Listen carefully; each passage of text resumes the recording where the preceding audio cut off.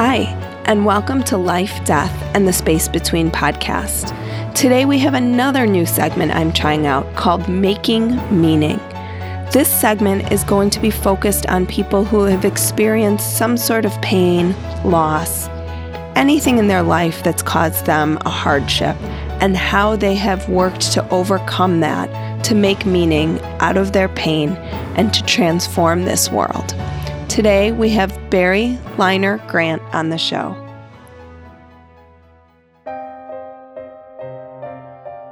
Author, stylist, yogi, and self-proclaimed memory maker, Barry Liner Grant has an artful eye and clever knack for the new, next, and unexpected. For over 2 decades, Grant has established herself in the editorial and commercial markets, prepping, propping, and conceptualizing everything from well-curated trend stories to memorable interior design shoots. Leading architects, photographers, interior designers, and retailers to help personalize their design work often tap her. The sudden loss of Barry's mom in 1993, when her mom was only 50, has pushed Barry to recently transform how she's using her storytelling talents.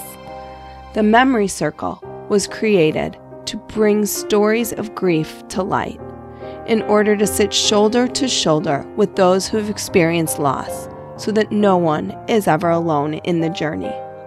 Here is Barry's story about how she found this new way to use her talents. I remember once telling a therapist about my mom after I lost her. She died in 1993. She had an aneurysm on the beach, healthy, here one day and gone the next.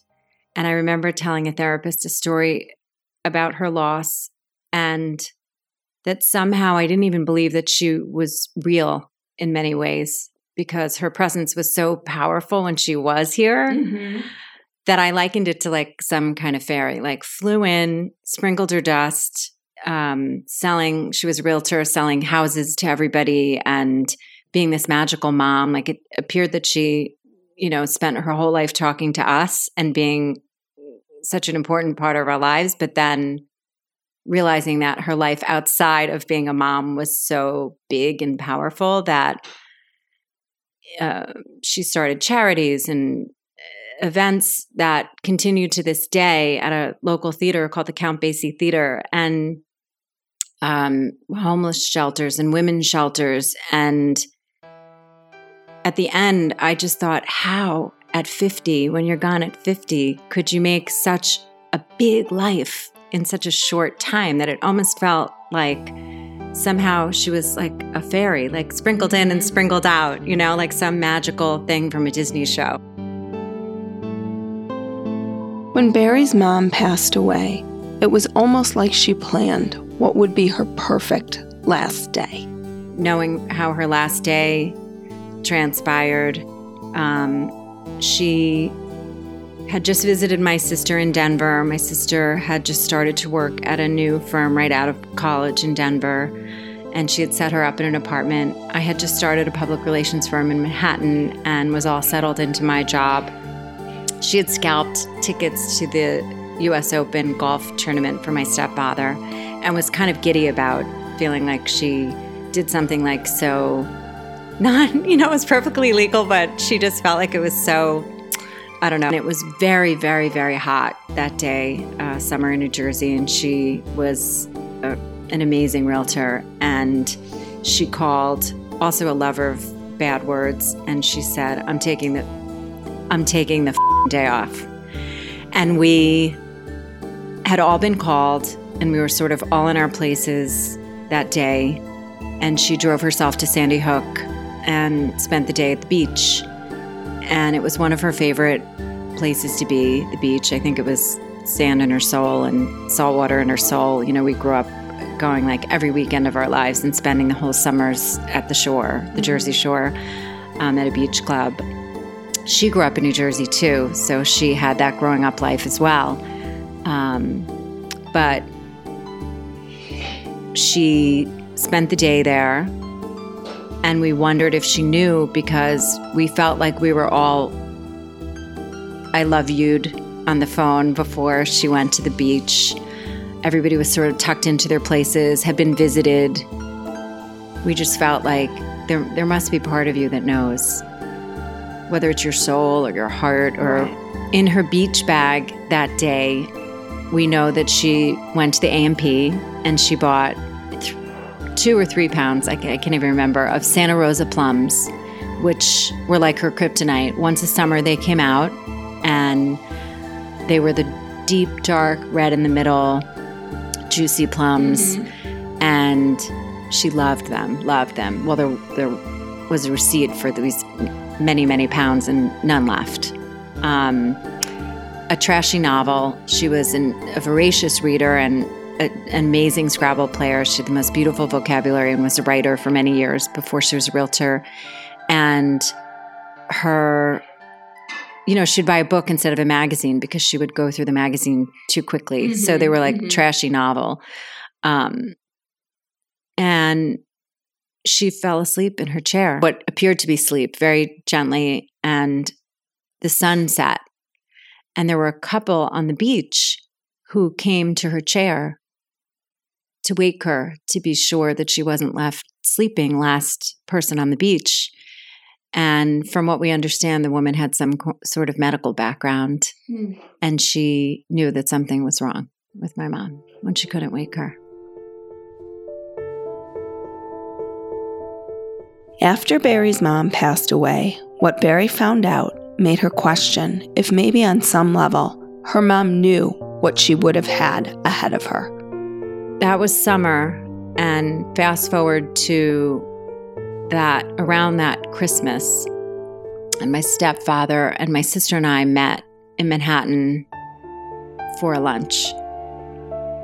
And my stepfather revealed to us that he debated telling us the news that he was about to share, but that my mom had wanted her organs donated, which we knew. We came to the hospital, and she was kept on life support. She was brain dead, but they kept her on life support. And the only thing we said, we knew she wanted her organs donated because my grandma died of emphysema, and she always thought that if there could be a cure and she could be part of that, that would be what she would want. And we said everything but her eyes. For some reason, we just thought that was her magic, and she would need to see wherever she was going.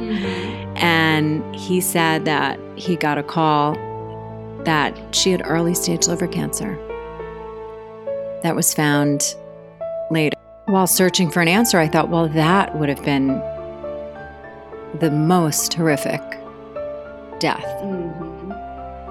I don't think she would have been much of a good mood fighter in that. Right.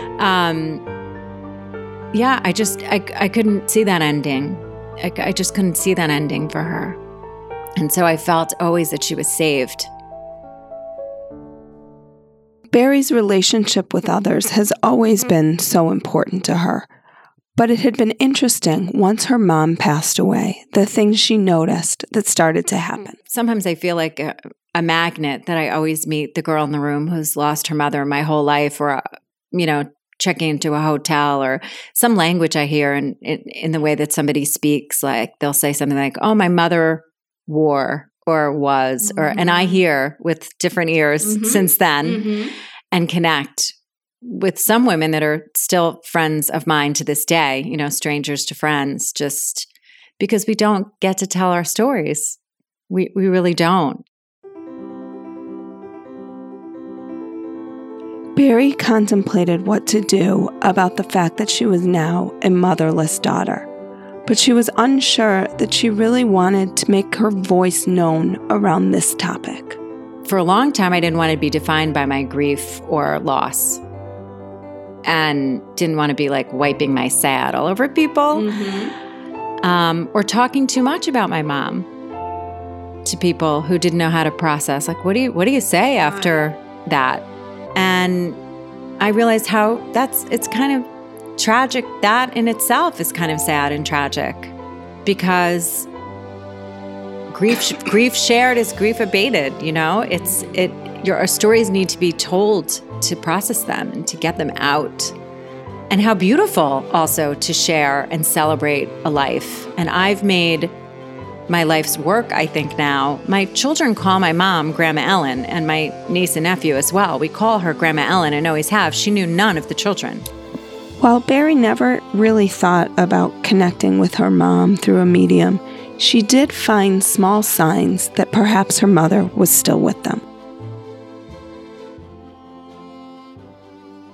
We were once driving in New Jersey on Highway 35, and it was cold out, so it must have been fall or winter. We realized that the Carvel that we grew up going to was open, and I was in the car with my sister and Emma, my oldest daughter, and I think her oldest daughter, Ryan.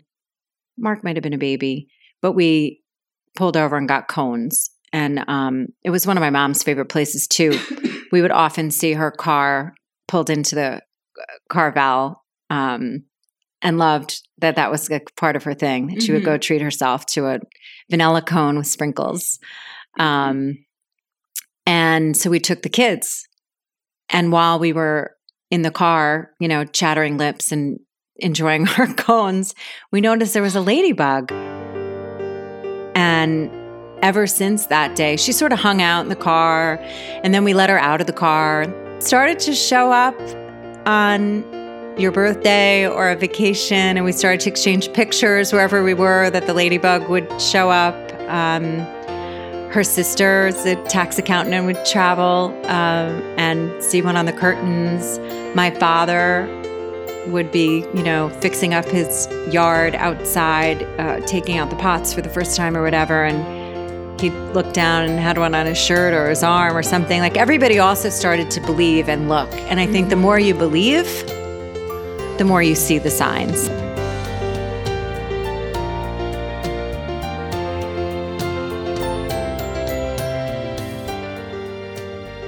Despite never having had a reading before, Barry's mom came through loud and clear about how she wants Barry's new work, The Memory Circle, to look. Until very recently, I never even had an interest in talking to a medium or doing any work around like getting a message from her. And she came through loud and clear recently. And this was really in the last couple of months. I saw 2 people, and she came through loud and clear and had a lot to say. Not different than in life. Right. And interestingly, one of the things she said about the memory circle was, don't make it sad. It was like the final word. Which was fantastic advice, because celebrating a life is really what we all should do in the absence of a loved one. While Barry's early careers seem much different than what she is currently doing, it seems that this laid the groundwork for allowing her to use her mother's death as a platform for a new venture in her life. I've always been a storyteller of sorts. In my work, I'm a photo stylist, and I was a publicist for many years. As a publicist, of course, you're coming up with the story of a company, that you can share with the media. Something compelling, something interesting, what makes you different, and telling it, in an interesting way, what sets you apart. While the thought of what to do with your loved one's stuff after they pass would overwhelm some, including me, Barry had some interesting ideas about how to incorporate and tell the story of the people who you've lost so you never forget them. If you have a beautiful memory of a loved one, can we put it in a frame? Can we, how can you repurpose things without lots of elbow grease? I'm not a Martha Stewart. I don't do a million steps to get, if I can do it, you can do it. That's always been my philosophy. Questionable. But, it could be photographs in a bowl so that they're out and not in an album where you're not enjoying them. It could be taking the photos off of your phone and printing them so that they're in frames that you could admire in your home. It could be a piece of jewelry that you repurpose. It could be wearing your grandmother's charm bracelet. There are so many ways to keep memories alive. So many ways. I mean, even making a pillow out of my mom's fur coat was a way that I'm not going to wear the coat. It doesn't suit my lifestyle. But what could we do with that to make it be something in my house that we walk past and I think of her? So it's such a beautiful way of living with a memory. Shirts can be made into pillows. Ties can be repurposed. Even giving grandpa's tie to your daughter to wear as a belt. There's all kinds of fun ways to reimagine. And that's why I'm crazy about engraving things, like marking dates on the back of charms or giving gifts on special occasions that become memories, even if they're instant heirlooms. Well, and it's interesting that you say that because recently my grandmother passed. Both my grandmothers I knew for a very long time. One passed away 8 years ago, 9 years ago. One passed away just 2 years ago. And I took my grandmother's old pins to repurpose them I wanted them made into a pendant. And at the jeweler, they were like, this is all costume. We can't really do anything with this. And at that moment, it struck me how much I wanted something to have of hers that I could pass on to my daughter so that she could have something. Not that we can't still have this, but I'm not going to probably use one of her brooches. You could probably figure out a way for me to use one of her brooches. But, and so I really started thinking about the concept of just having pieces that they don't have to be fancy, but that are meaningful to you, that hold that meaning, so that when you're gone, people can have that as well. But that's why there's the candy dish from your grandma's house. There's, things that evoke being in their place. And again, it doesn't have to be fancy, but it is something that brings meaning. And I know we all have those. So think about the bowl of shells at my house from a vacation. I'm sure that would mean something to my children. I used to sit cross-legged on my grandma's bed, and she would sit on the bed with me, and she would go through her charm bracelet, charm by charm by charm. She was an actress, and she would say, these high heel shoe charms were given to me as part of a dance, a prize at a dance. And I knew the story of all the charms. And my mom was more doer than collector, 100%. She used to say to us, girls, lean forward. We're running on luck. From all this, the Memory Circle was born. A place for people to come together to share their memories of the people they've lost.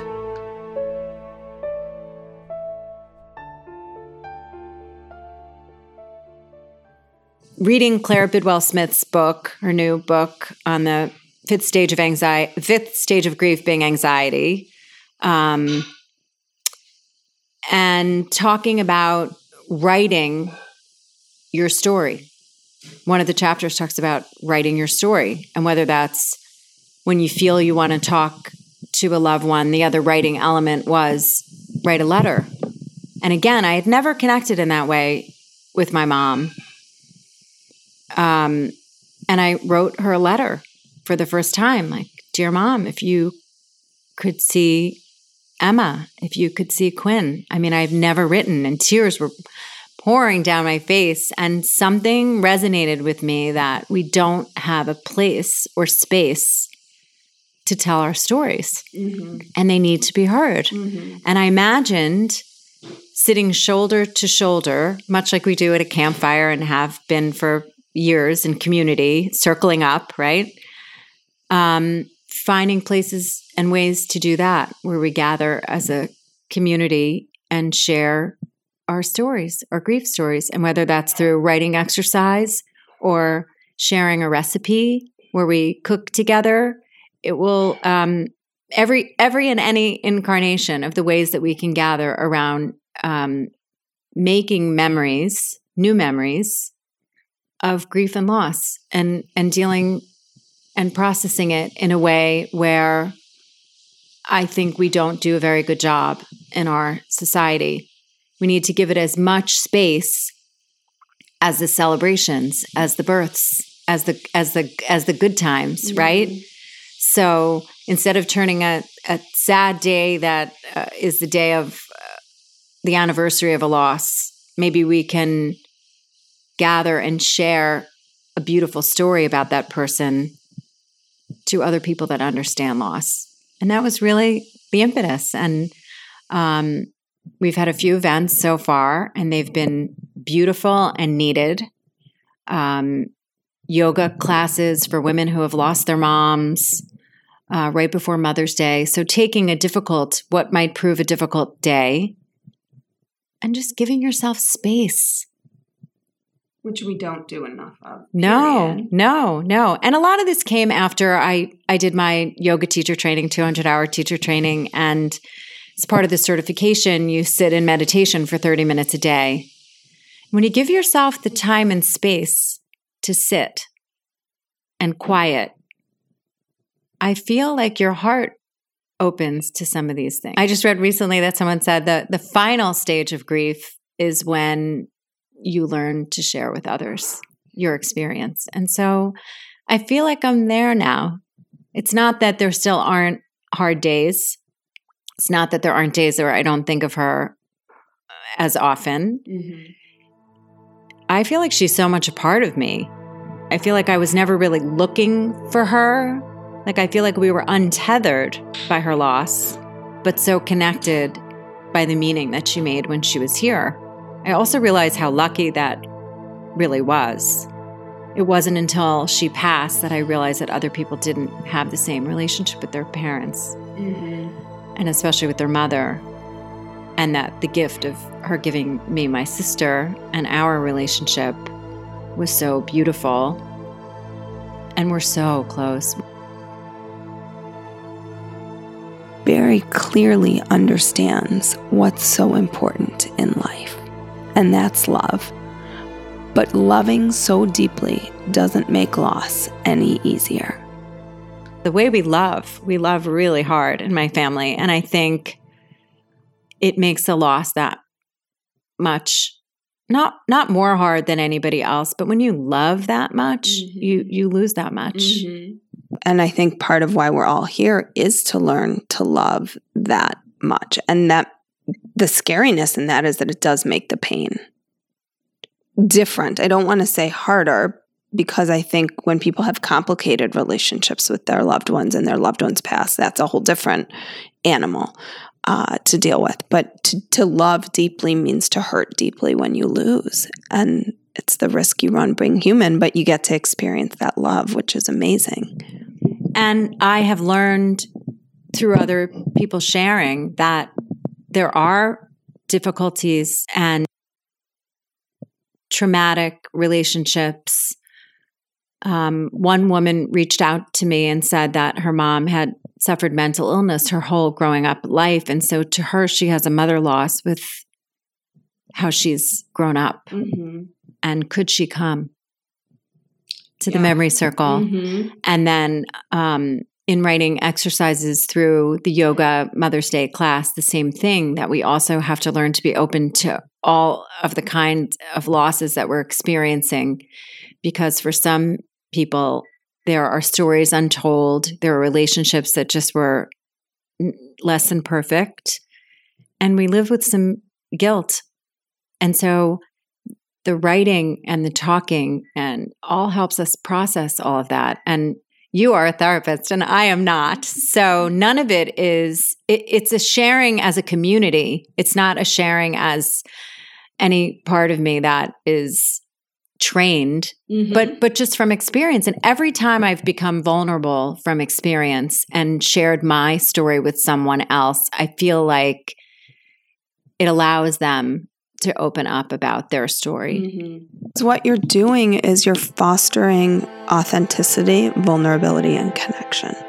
And so much growth happens through that. And group work is hard work. We were talking before I hit record about people can go and tell their story in an individual therapy office, but to have it witnessed, there's something about the witnessing of it from other people that makes it really come alive. And to have other people who aren't your therapist, who you aren't paying to, I mean, people say, I pay you to say these things. I mean, it shouldn't feel that way. It should really feel authentic, but to have that real authentic interaction and that genuine connection when you know that someone heard you, someone saw you. Heard and seen. It's really all we want in life, right? Mm-hmm. Heard and seen and loved. But the stories that were shared in the memory circle, I think also allowed us to see each other as so much more alike than different. There we were, strangers, as we walked into the room. And I think we left connected by, not just by loss, but just by the permission. By humanness. To share. We were all just humans trying to do our best. And it made us all realize that when we come in contact with someone else, they have a big, heavy backpack that they're carrying around. Heavy. We all carry something. And I think when you meet someone and you know that, it opened all of our eyes. There was sickness, there was suicide, there were elder people, younger people, a boy who was 10. The amount of loss in the room was really, really something. Mm-hmm. But to see the hugs at the close and the sharing of dimes and pennies and 444 on the clock, and I see this and I notice this, and asking for, parking spots, and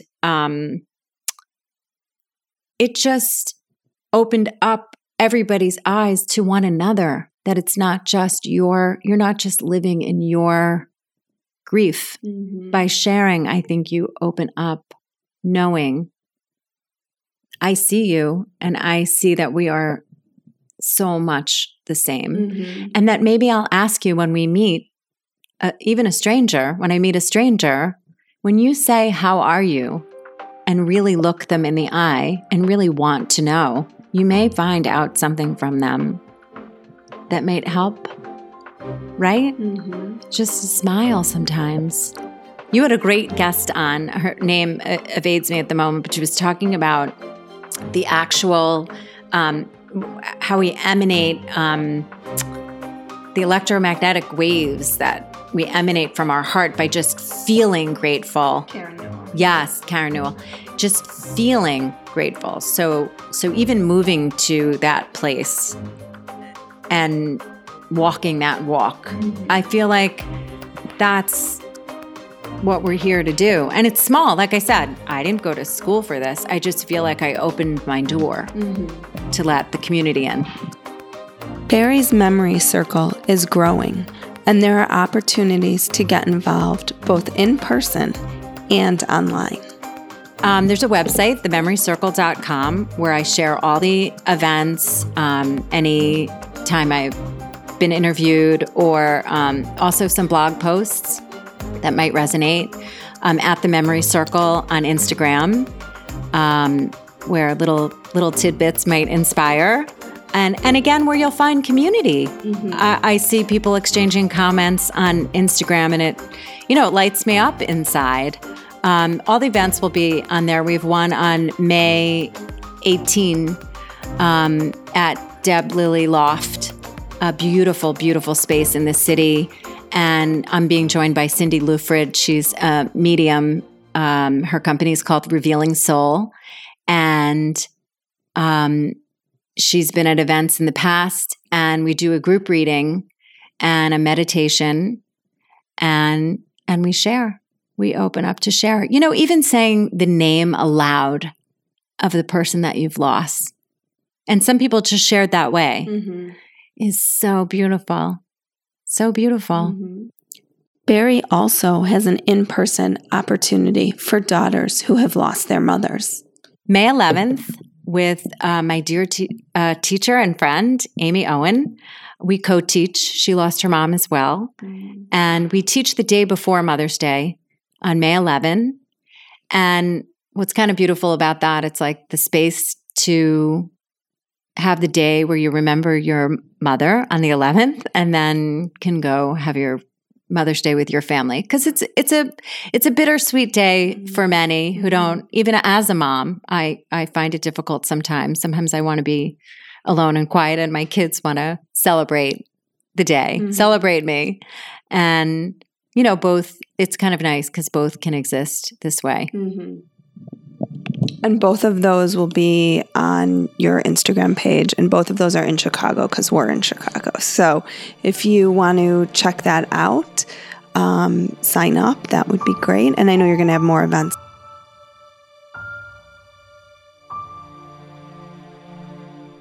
A big thank you to Barry Liner Grant for coming over to my place and spending some time talking about the work that she's doing.